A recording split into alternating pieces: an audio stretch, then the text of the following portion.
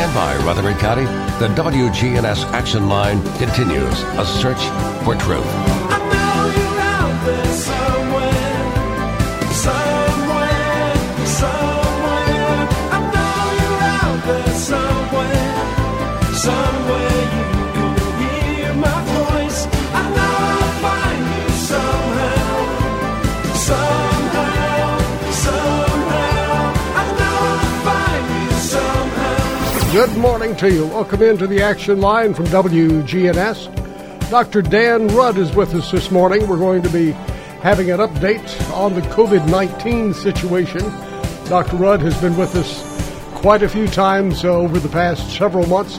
Dan, good morning to you. Good morning, Bart. Great to be here. Good to have you here, too. You've always had interesting things to say, and I want to look back over some of the things that you've said in the past that have really made us think and brought this into perspective. One thing you said, there were two things that stand out. One was several months ago you said the coronavirus would be something, if it holds true, if COVID-19 holds true with the coronavirus family, that it would more than likely at some point just fade away. That was one of the things of the coronavirus. Want to look at that. And then the other thing, you had predicted a large rise in COVID-19 this fall, late summer, early fall. And you said, don't worry about that. That's part of what's going to happen. Is that what we're seeing now? I think both of those things are true, but it's so dependent on regions. We have differences in where you are. One of the things that I wanted to do today was to kind of give a snapshot of where we are in Rutherford County and then talk a little bit more about some of the exciting developments really in the understanding of coronaviruses and COVID-19. Let me start out, Bart, by saying that just so that I'm sure most folks are familiar with this, but, you know, when we talk about SARS-CoV-2, that's the name of the virus. And the COVID-19 is the name of the disease that the virus causes. When we look at what's going on right now in Rutherford County, you know, really it's pretty good news. Our total tested is in the 53,000 range. Our number of confirmed cases is around 6,146 right now, and our total fatalities are about 53. That puts our case fatality rate really very low at 0.86%. Let me put that in perspective. At 0.86%, that's every death is terrible, but we have a low number of deaths compared to a lot of regions. We have about 86 people out of 10,000 with the disease would be expected to die in Rutherford County. Worldwide, that number is 3.7%, or 376 per 10,000. And if you look at New York City specifically, that number is 782 per 10,000. But the governor of New York State and the mayor of New York City made some really tragic mistakes in the way they handled the disease and accounted for that increase. You know, I think that what we're learning about this coronavirus is that it is consistent with other coronaviruses as far as its behavior. And so, as expected, we've seen the increase through the summer and now into the fall, and we're still seeing a gradual increase in the total numbers, which you would expect in Rutherford County. But basically, I think we're going to see that number fall off as we, move on into the fall. We'll see a slight spike when schools start back, and I suspect that we'll probably have reaction to that where schools may go back to virtual. Again, that wouldn't surprise me. But it'll be a response to whatever happens in the schools. So if we see a teacher or two get infected, we'll probably see them, close down again, I'm guessing. But that's up to the school administration. But let's talk a little bit today about some of the new stuff that's kind of interesting that's going on with COVID-19. And, if anybody has any questions out there and wants to ask any specific questions, go ahead and text us and let us know, or call in. Oh, we do have a phone call, too. Oh, okay. Whoops, they hung up. Oh, okay. Okay. One of the things that I think that is really interesting about this COVID-19 disease is that we're seeing that the majority of people get the infection and it resolves. But one of the things that's happening is that our immune system, once it's activated by the virus and we fight it, a certain percent of people will go into what they call long haulers, which means that they have persistent symptoms that go on for an extended period of time. And we don't know what that exact percentage is, but we do know that probably it's in the range of 5 to 10% of people, maybe less than that. But even out as far as 4 months, people are having a lot of persistent fatigue, shortness of breath, maybe some neurologic symptoms, mental fog, a variety of things. And I think that, to me, that's it's something that really signifies the fact that even though the disease itself acutely is not too bad, the long-term effects in some people can be very difficult for them. And so our goal is to, really try to keep people safe and prevent the acute infections. I think that if we can diminish spread now, we can avoid the long-term complications. And right now, we just don't know what those all are totally, Bart. Okay, so these are things that time will help solve some of the issues. And I think of it kind of like strep pharyngitis and acute rheumatic fever. It's kind of a corollary to that because, strep pharyngitis is a typical bacterial sore throat, but a small percent of people who, if they're not treated for the streptococcus, go on to develop acute rheumatic fever. And that's pretty serious. And I believe that we'll see that this has a similar kind of disease pattern where the acute disease is not terrible for most people, but the immune response leads us into another complication, which is this long-term outcome in a small number of people that can be difficult.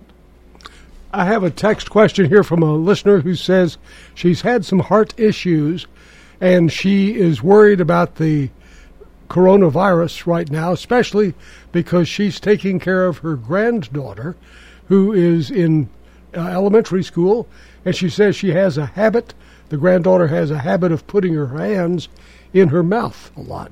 I think that's a common granddaughter habit. That's right. So does she have a chance? Is her likelihood of being exposed greater once the kids get back in school? I think that without a doubt that's the case. But anyone who's got certain conditions is at increased risk. And one of those conditions is age, another obesity, a number 3 and 4 and 5 are probably heart disease, hypertension, and diabetes. And so anyone who's got those pre-existing conditions is at increased risk.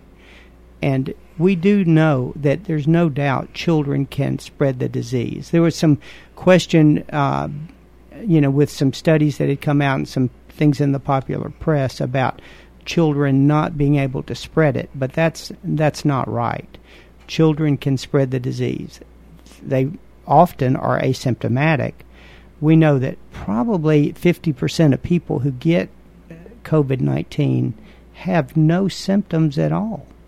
Maybe only 25% have any fever. And so we've been using fever as a guideline when now we're recognizing fever may be present only in 25% of people. So, screening temperature is helpful, but recognizing that it's not 100%, it's 25%. So when you go into a doctor's office or a restaurant and they take your temperature, that's not always a sure thing. That's correct. Okay. Anything else people could be doing to be sure that infected people aren't coming in and spreading? I think that the things that we have to do is think about other people, not just our risk individually, because, the vast majority of people are going to be fine who get this disease. And the media has a tendency to create the need for fear. And I don't think fear is warranted in this situation. I think this is simply a matter of saying, okay, this is a disease that can hurt some people. And what we want to do is be aware of that and respectful of other people and try to decrease the risk that we will catch it and spread it to other people. If we get it and give it to other people, we'll probably never know the people that are harmed. There'll be statistics. But there is that risk, and we do not want to cause other people to be sick. We've gotten quite a few more text messages. Can seizures be a sign of the disease? They say they've never had one until the other day. It's unusual for seizures to be a presenting symptom, but seizures can be related to fever in children. And so children with febrile seizures is not uncommon. We do know that the virus does get into the brain. And usually the things that are attributed to the virus are things that are mild, like headache, and potentially some mental cloudiness, but generally not seizures. Okay. Here's another one. This person says, I'm very confused. So many conflicting news reports.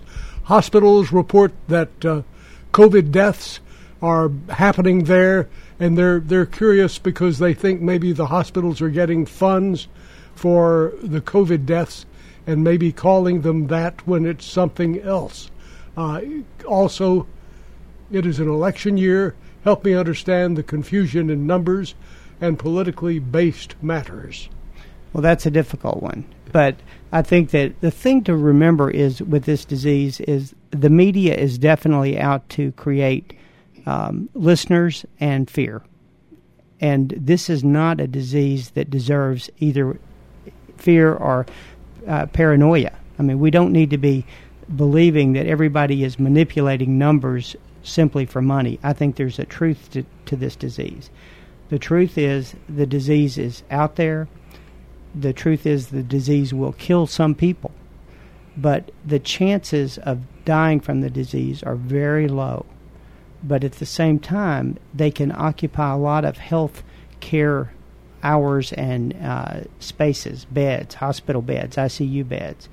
And the goal is, and it goes back to what was mentioned early in this process, flattening the curve. It's trying to make sure we have the capacity to deal with the amount of disease we see. And right now, we're doing that. But we want to continue to do that, and I think the way we do that is simply to be careful. We don't want to catch the disease. We don't want to spread it if we catch it. But we don't want to be afraid, because you're going to be okay if you get the disease. You just have to ride it out.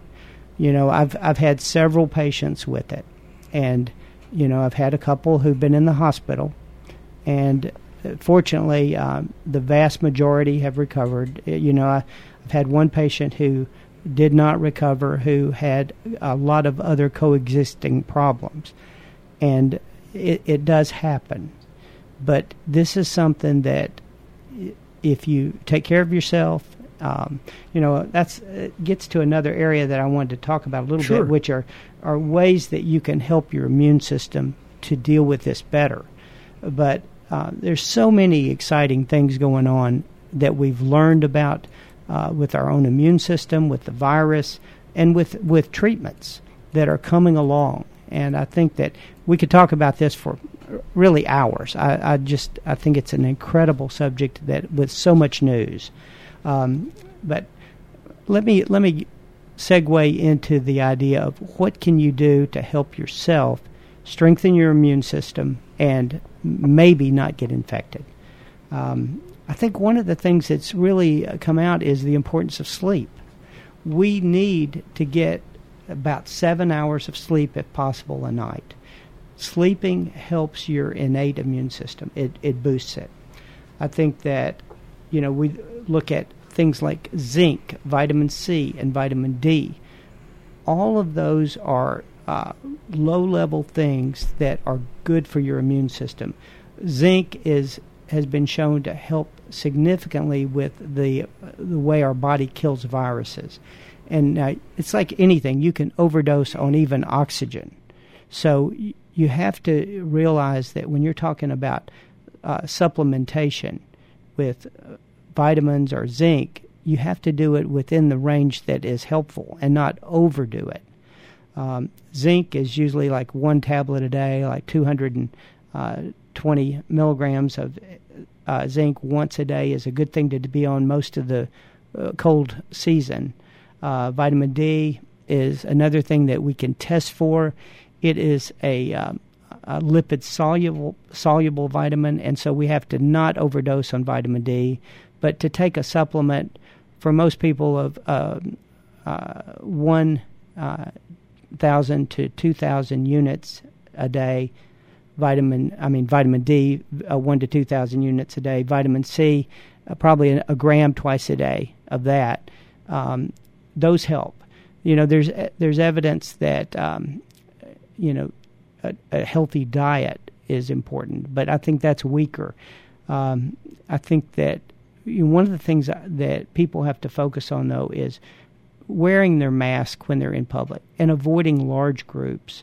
I think that this there was an example this week that has come into the news of a kids' camp in Georgia where a tremendous number of people were exposed and became positive because they were in close proximity, and realizing that getting the virus is something. The first thing is to not be in those groups, not be close to people who are going to be more than 10 to 20 people in a group.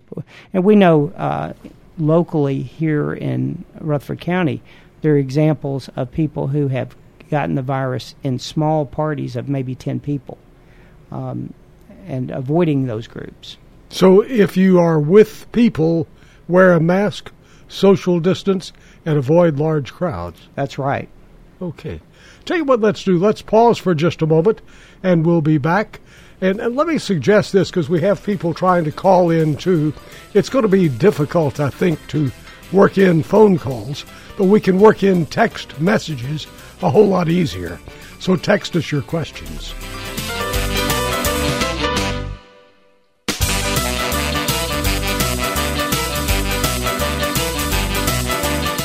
The Braves play here. Putting the big bat in our lineup since 1981. I'm Jim Powell, and you're in Braves Country on News Radio WGNS. This is Peter Demas, and I invite your family to come and join our family back at Demas's Restaurants. One of the things that we have always done is we've been very careful with the way that we sanitize our tables. We have mandatory hand washing stations. Our employees are required to wear masks. We are just overall just being very careful with everything that we are doing and the way we handle food, the way we handle plates, to ensure everybody's safety as they return and start enjoying the dining room experience again. Demas's Restaurants on Broad Street in Murfreesboro.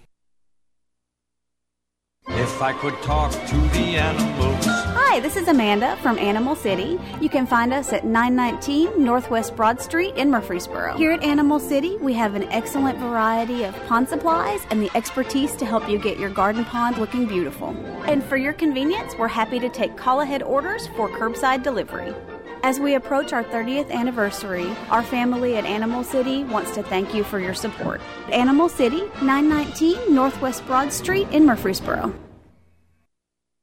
I happened to glance up, and the clear sky was gone. Coast to coast, all night, every night. All I could see was something round and black. On WGNS, AM, FM, online. Hey, let me ask you a question. How do you feel about $2 or $3 Lay's or Cheetos? Pretty good, huh?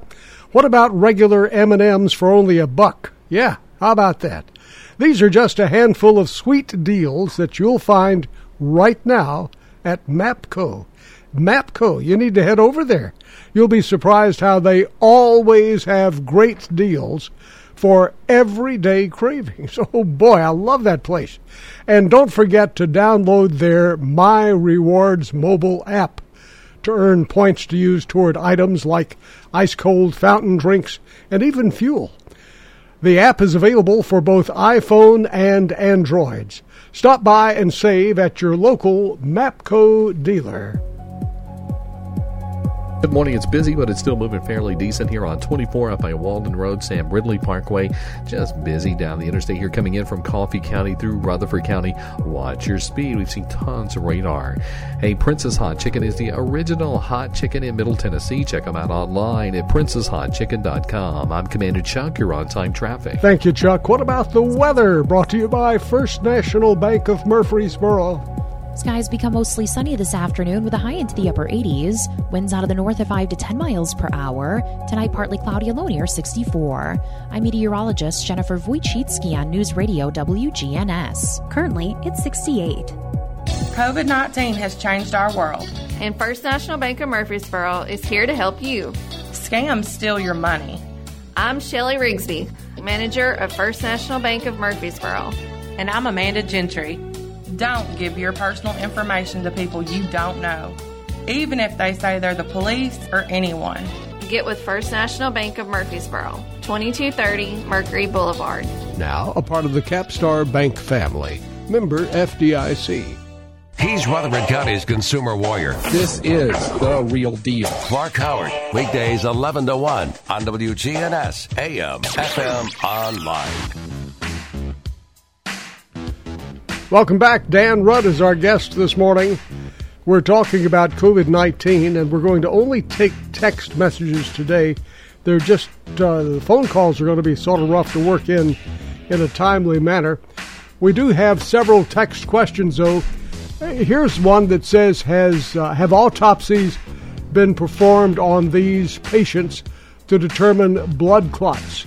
They have, in foreign countries, found that blood clots have been a bacterial related. In anything truth, is that an accurate statement? That's true, Bart. Let me partially true. Let me tell you a little bit more about that. We do know that the virus, it's not a bacterial thing, which you said bacterial related, but it's viral related.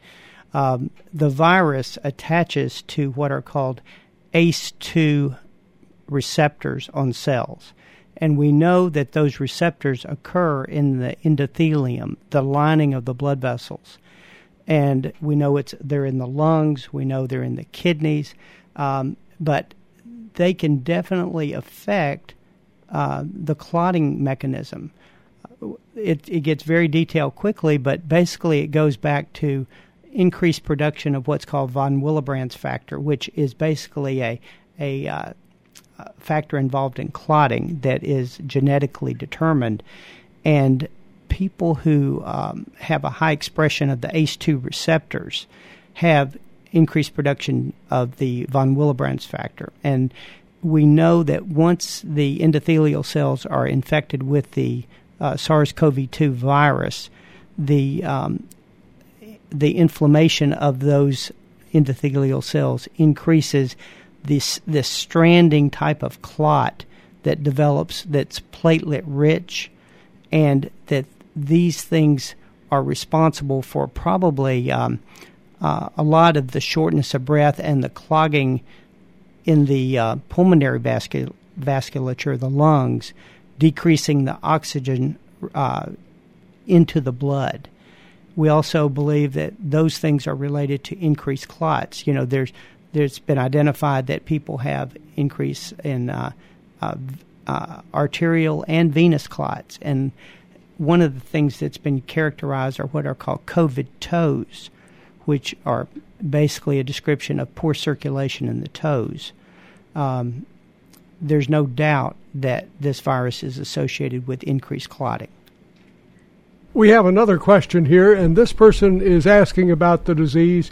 How does it compare to flu? Is the death count more? Is it more serious? How do they compare? The numbers of patients are much greater with COVID-19 than flu. It's interesting because we're going to see probably a drop in the flu cases this year because of the measures we've instituted to decrease COVID-19. it's a respiratory virus also, and we're going to see less people who get less respiratory viruses because we're going to be more careful.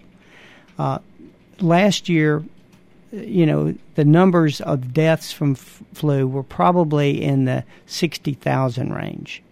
Well, you can tell that we've had way over that with COVID-19. We're probably going to approach 200,000 by Christmas this year. So there's no doubt there are more deaths from COVID-19 than flu.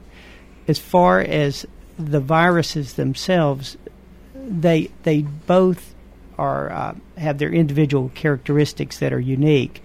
They're not the same. So when people say we don't worry about flu, why should we worry about this one? Is more deadly then? This one is more deadly. It's more contagious, and it's probably related to the fact that it's new. You often hear it called a novel coronavirus. It's new, so there is no baseline immunity. And we know that the immune system is critical in determining what we get as far as an infection goes. Now, there are a lot of people who get flu who don't have a lot of symptoms too. But to compare the two is probably not helpful. Here's another one. My employer is planning a large conference here in town with people coming in from hot spot states. I think we are a hot spot state, aren't we? Well, compared to some, we are. Okay. Somebody said there were some states that were saying they didn't want Tennesseans to come there, so I don't know. We've got a reputation already, it looks like. What can I do to, as an employee? I can't refuse to work or I lose my job. Do I have any recourse as an employee? Well, I'm not an HR expert, but I can tell you medically what to do. You should wear your mask. You should maintain physical distancing. And probably you should wear glasses. There's evidence that having exposure of the conjunctiva is risky, and you can get the disease through the conjunctiva, the lining around your eye. Okay. And so I think that if you're going to be in a large group, to do those things, and then frequently wash your hands. Take your hand sanitizer with you. You get a little pocket container of it. Use it frequently. Realize that most transmission is person to person. Most is not surface derived. So you're not going to get this disease from touching things unless there's just a lot of people there. Most of it's going to be from direct conversation with people or sitting in a room that's air conditioned with lots of people around you. That's where you're going to get it. This person has said, I'm glad you mentioned about getting it in the eyes. I had not heard that before, but I've seen quite a few friends wearing the mask, the plastic mask that you can see through. Does that protect your mouth and your eyes? It does. The face shield, I guess you're talking about. I guess that's what it is. Yeah. It definitely does. And I think that, but you have to remember that with a face shield, you can still touch your mouth. And so one of the goals of wearing personal protective equipment is to help keep yourself from touching your mouth and eyes, so which you is could a habit be we all have. Your worst enemy. Yes, well, you could. So if you get out of that habit of touching your face, and of course, if you have a shield on, you might initially come up and hit the shield, so that would reduce. Don't sneak your fingers around underneath the shield to pick your teeth or something. Now, if you wear the face shield, do you need also the mask under the face shield? Well, the more the better. But, I've seen people wear 2 and 3 masks. I've seen people wear helmets. I've seen a variety of things out there. And so, the more isolated you are, probably the safer. But still, you have to communicate. You've got to function. And so I think you're better off if you wear a face shield. I don't think you have to wear a face mask under it. But you still want the physical distancing. That's very important. Is that perhaps the most important? It probably is. Now we hear 10 feet or 6 feet. How much distance? Well, I think that when you get past 3 feet, every foot helps, but you need to be at least 3 feet. Okay. And, if you can get to 6 or 8 feet, that's even better. And in that regard, here's a question. This person says, what about the political rallies, people getting together, shoulder to shoulder in some cases, shaking hands, hugging, no mask? Is that a responsible way to do things? I think that, the responsible thing to do is to decrease exposure and decrease transmission. And that includes whether you're at a rally, you're at a classroom, or you're at a activist demonstration. It doesn't matter what the name of the activity is. The best thing is not being in crowds and doing the basic protective activities and behaviors we've described. I hear so much, this is a question from a listener, I hear so much about children being exempt from these laws. Children don't have to wear masks. Children don't do this, don't do that. Why are they exempting children? I think that the biggest reason is behaviorally, you just can't make them do anything. I mean, the smaller the child, the less they're going to comply. They're going to be, pulling their mask off. They're going to have all kinds of secretions in the mask. They're going to be sharing masks. They're going to be chewing on the mask. They're just not able to behaviorally and in a maturity standpoint follow the rules. So we have to accept that.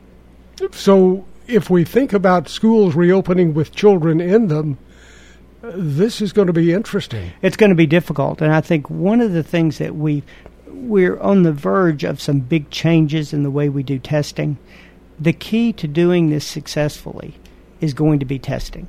COVID testing. As opposed to the other testing that's also in the news, because they're talking about testing the children again to be sure that they haven't forgotten anything. Right. Now, we're not talking about intellectual or educational testing. Okay, just wanted to be because sure I'm afraid we'd never pass that. That's right. So, but if we could, in one of the things that's hard to change is even our view of what testing needs to be. I think that we have typically had the gold standard of testing to be the PCR testing, which is very accurate and extremely sensitive. And we know now that that's not really the best thing. We need a test that is, number one, accurate for transmissibility, which is not the same as accurate for particles. And understanding that difference is a very fine point, and understanding that we need a cheap test, a test that can be done every day, that you can do at home. And I think that those tests are on the way.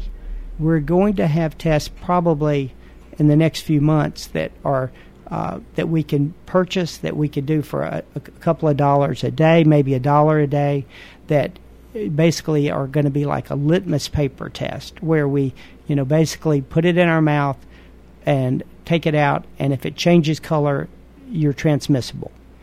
That's what we need, because then we can really control the spread of the disease. It will be able to. Every child could test it every day before they go to school, and if it's positive, they stay home for 10 days. And that's the way we really have to control this disease. Waiting until we can test in this traditional way that we've been doing with these nasopharyngeal swabs and this 7 to 10 day delay in the results is ineffective, it's overly expensive, and it's prohibitive.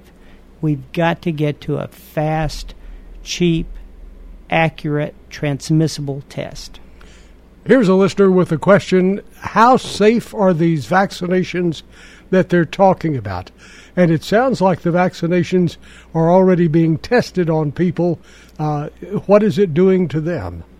I think that, we get into this discussion about, is there something nefarious about vaccinations in general? And I believe that vaccinations are very important to our public health.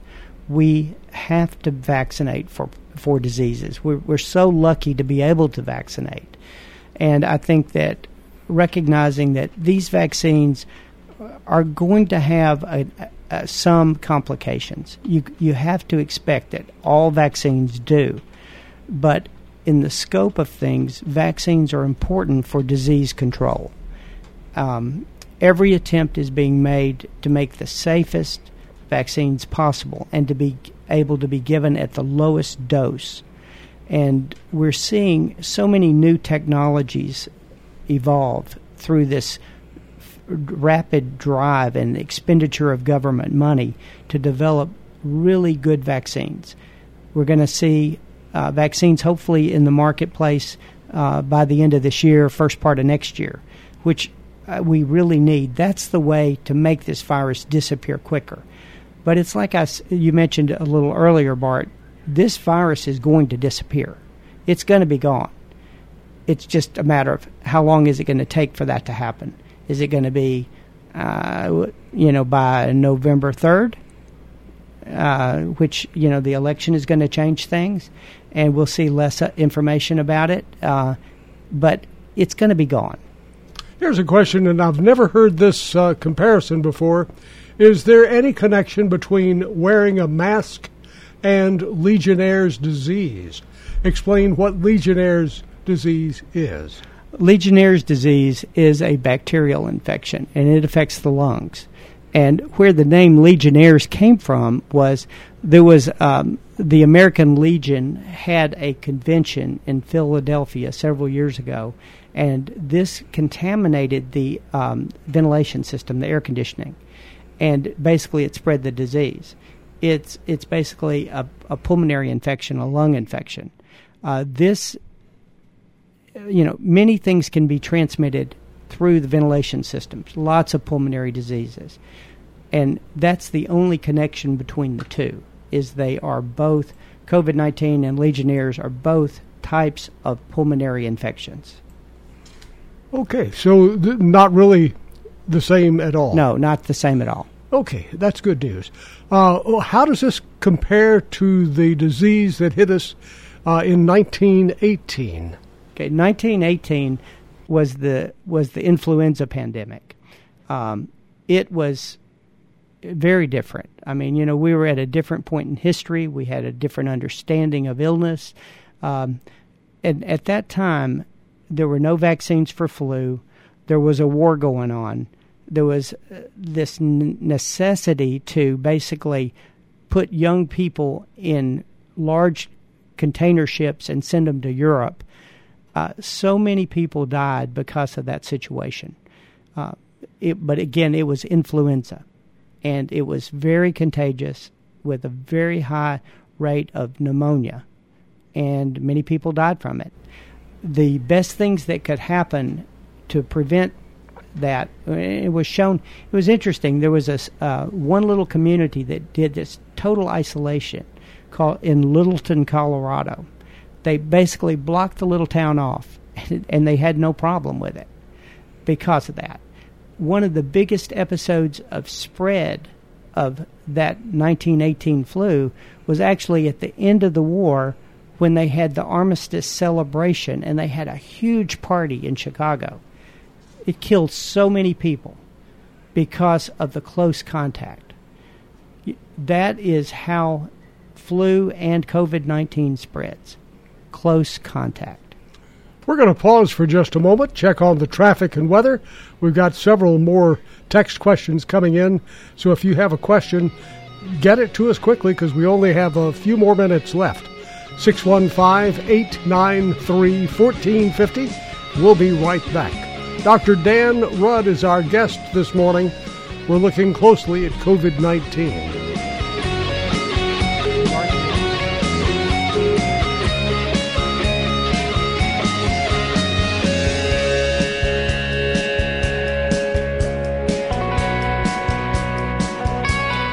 We're News Radio WGNS 100.5, 101.9, 1450. Online and on your phone at WGNSradio.com. Hi, this is Tina Fox at the Rutherford Farmers Co-op. If you're having any gardening needs or needing anything to help those plants grow, something for your furry friends, have a wonderful clothing line and a great gift department for whatever kind of gift you should need. We have our Duke Cannon line for the men's grooming products. We also have our Farmhouse Fresh for our ladies. This is Tina Fox at the Rutherford Farmers Co-op, Farm and Home Center at 985 Middle Tennessee Boulevard, just off of South Church. Hi, this is Willie from Smith Brothers Car Wash. We're a family-owned business. I'm here basically every day of the week. And, if you have any questions or comments or anything, I'll be happy to help you and answer any questions that you have. As the summer comes along, it's going to get hotter and hotter.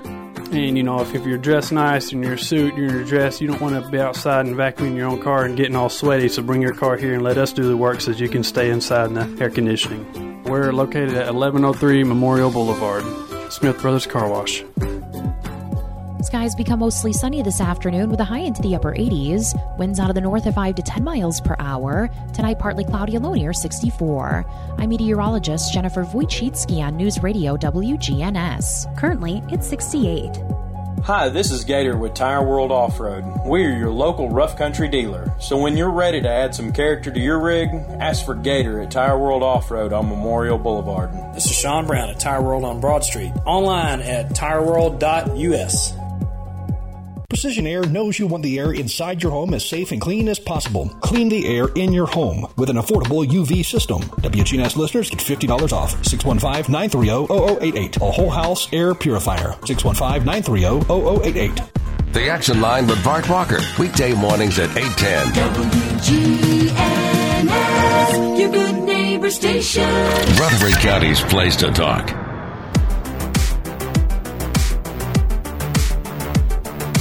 Looking closely at the COVID-19 virus, we're hearing a lot of news, and so a lot of people are concerned. We're going to have another question then for the questions after this. Dr. Rudd will answer them online here. We'll put them on our website, the questions and answers. But this person says, do studies show the after effects of a recovered patient? Lung issues, long-term care, any issues after they have the disease? Yes, that's for sure, Bart. These have been termed long haulers, and it's a new term that has been coined because we're recognizing that in many of the patients who develop COVID-19, 4 to 6 weeks afterwards, even 6 to 8 months now, as many of them, as we approach that distance from the start of this disease, we're seeing persistent symptoms.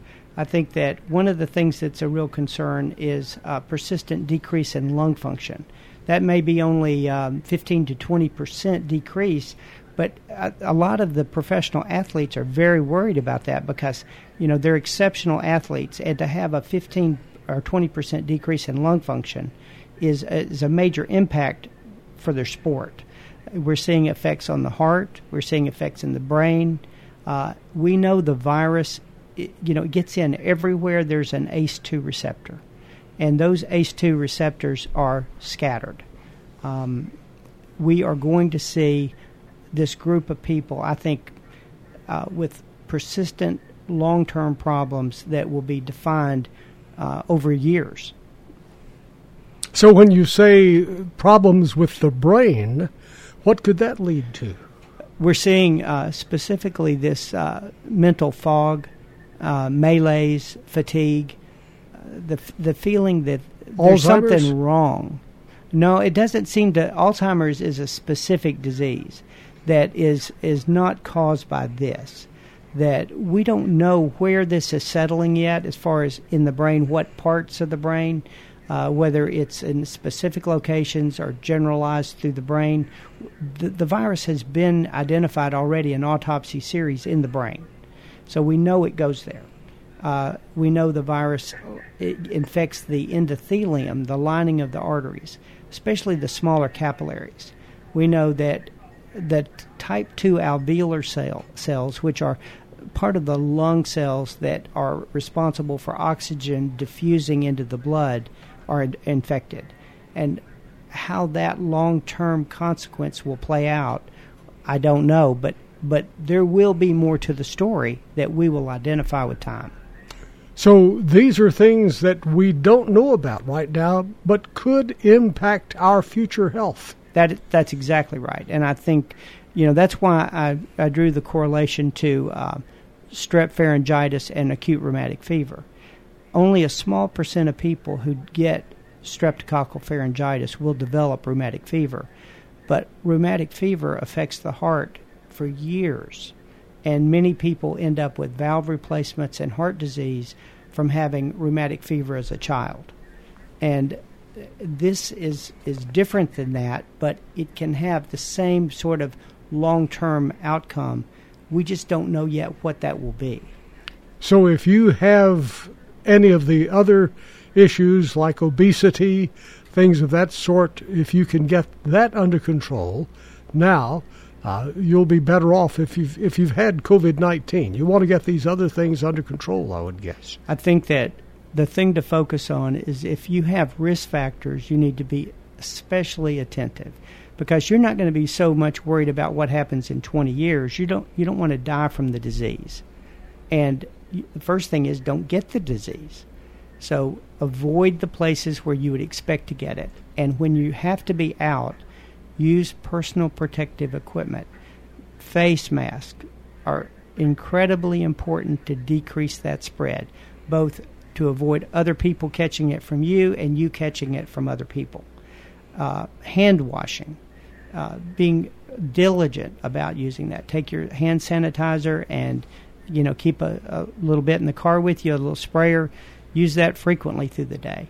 Every time you get out, whether you have to fill up with gas, whether you have to interact with a drive-through person at a restaurant, whatever you're doing, use it regularly through the day. And so you're thinking in the right way. The reason the gas is because you're touching something that a lot of people have touched. That's right. Same with doorknobs, buttons on elevators, any of these things. But realize that a minority of the infections actually come from surface contact. The majority come from personal contact with people. And so I think focus your attention that way. Remember, when you're in contact or conversing with other people, that's when you're at greater exposure. That's when you need to be wearing your face mask, especially if you have 3 or 4 or 5 people around a table together, or if you're at a meeting, and especially if anyone is coming in from out of state. You don't know where they're coming from. Hotspots exist all over the country. So avoid crowds, cover your face, wash your hands. That's big right. things. Big things. And when you say social distancing, minimum of 3 feet, preferably more. Correct. Okay. We have about 10 or 15 seconds. Any final thoughts? Well, I think the first thing is just remembering that we're going to get through this. This is an incredible learning experience for us as a culture and even as a world, how to deal with something that is new. We've got, fortunately, really good leadership in the state of Tennessee, and I think in the country. As we move through this, we're spending a lot of money and time researching it. So I'm excited. We're learning a lot. Dr. Dan Rudd with us this morning on WGNS Murfreesboro.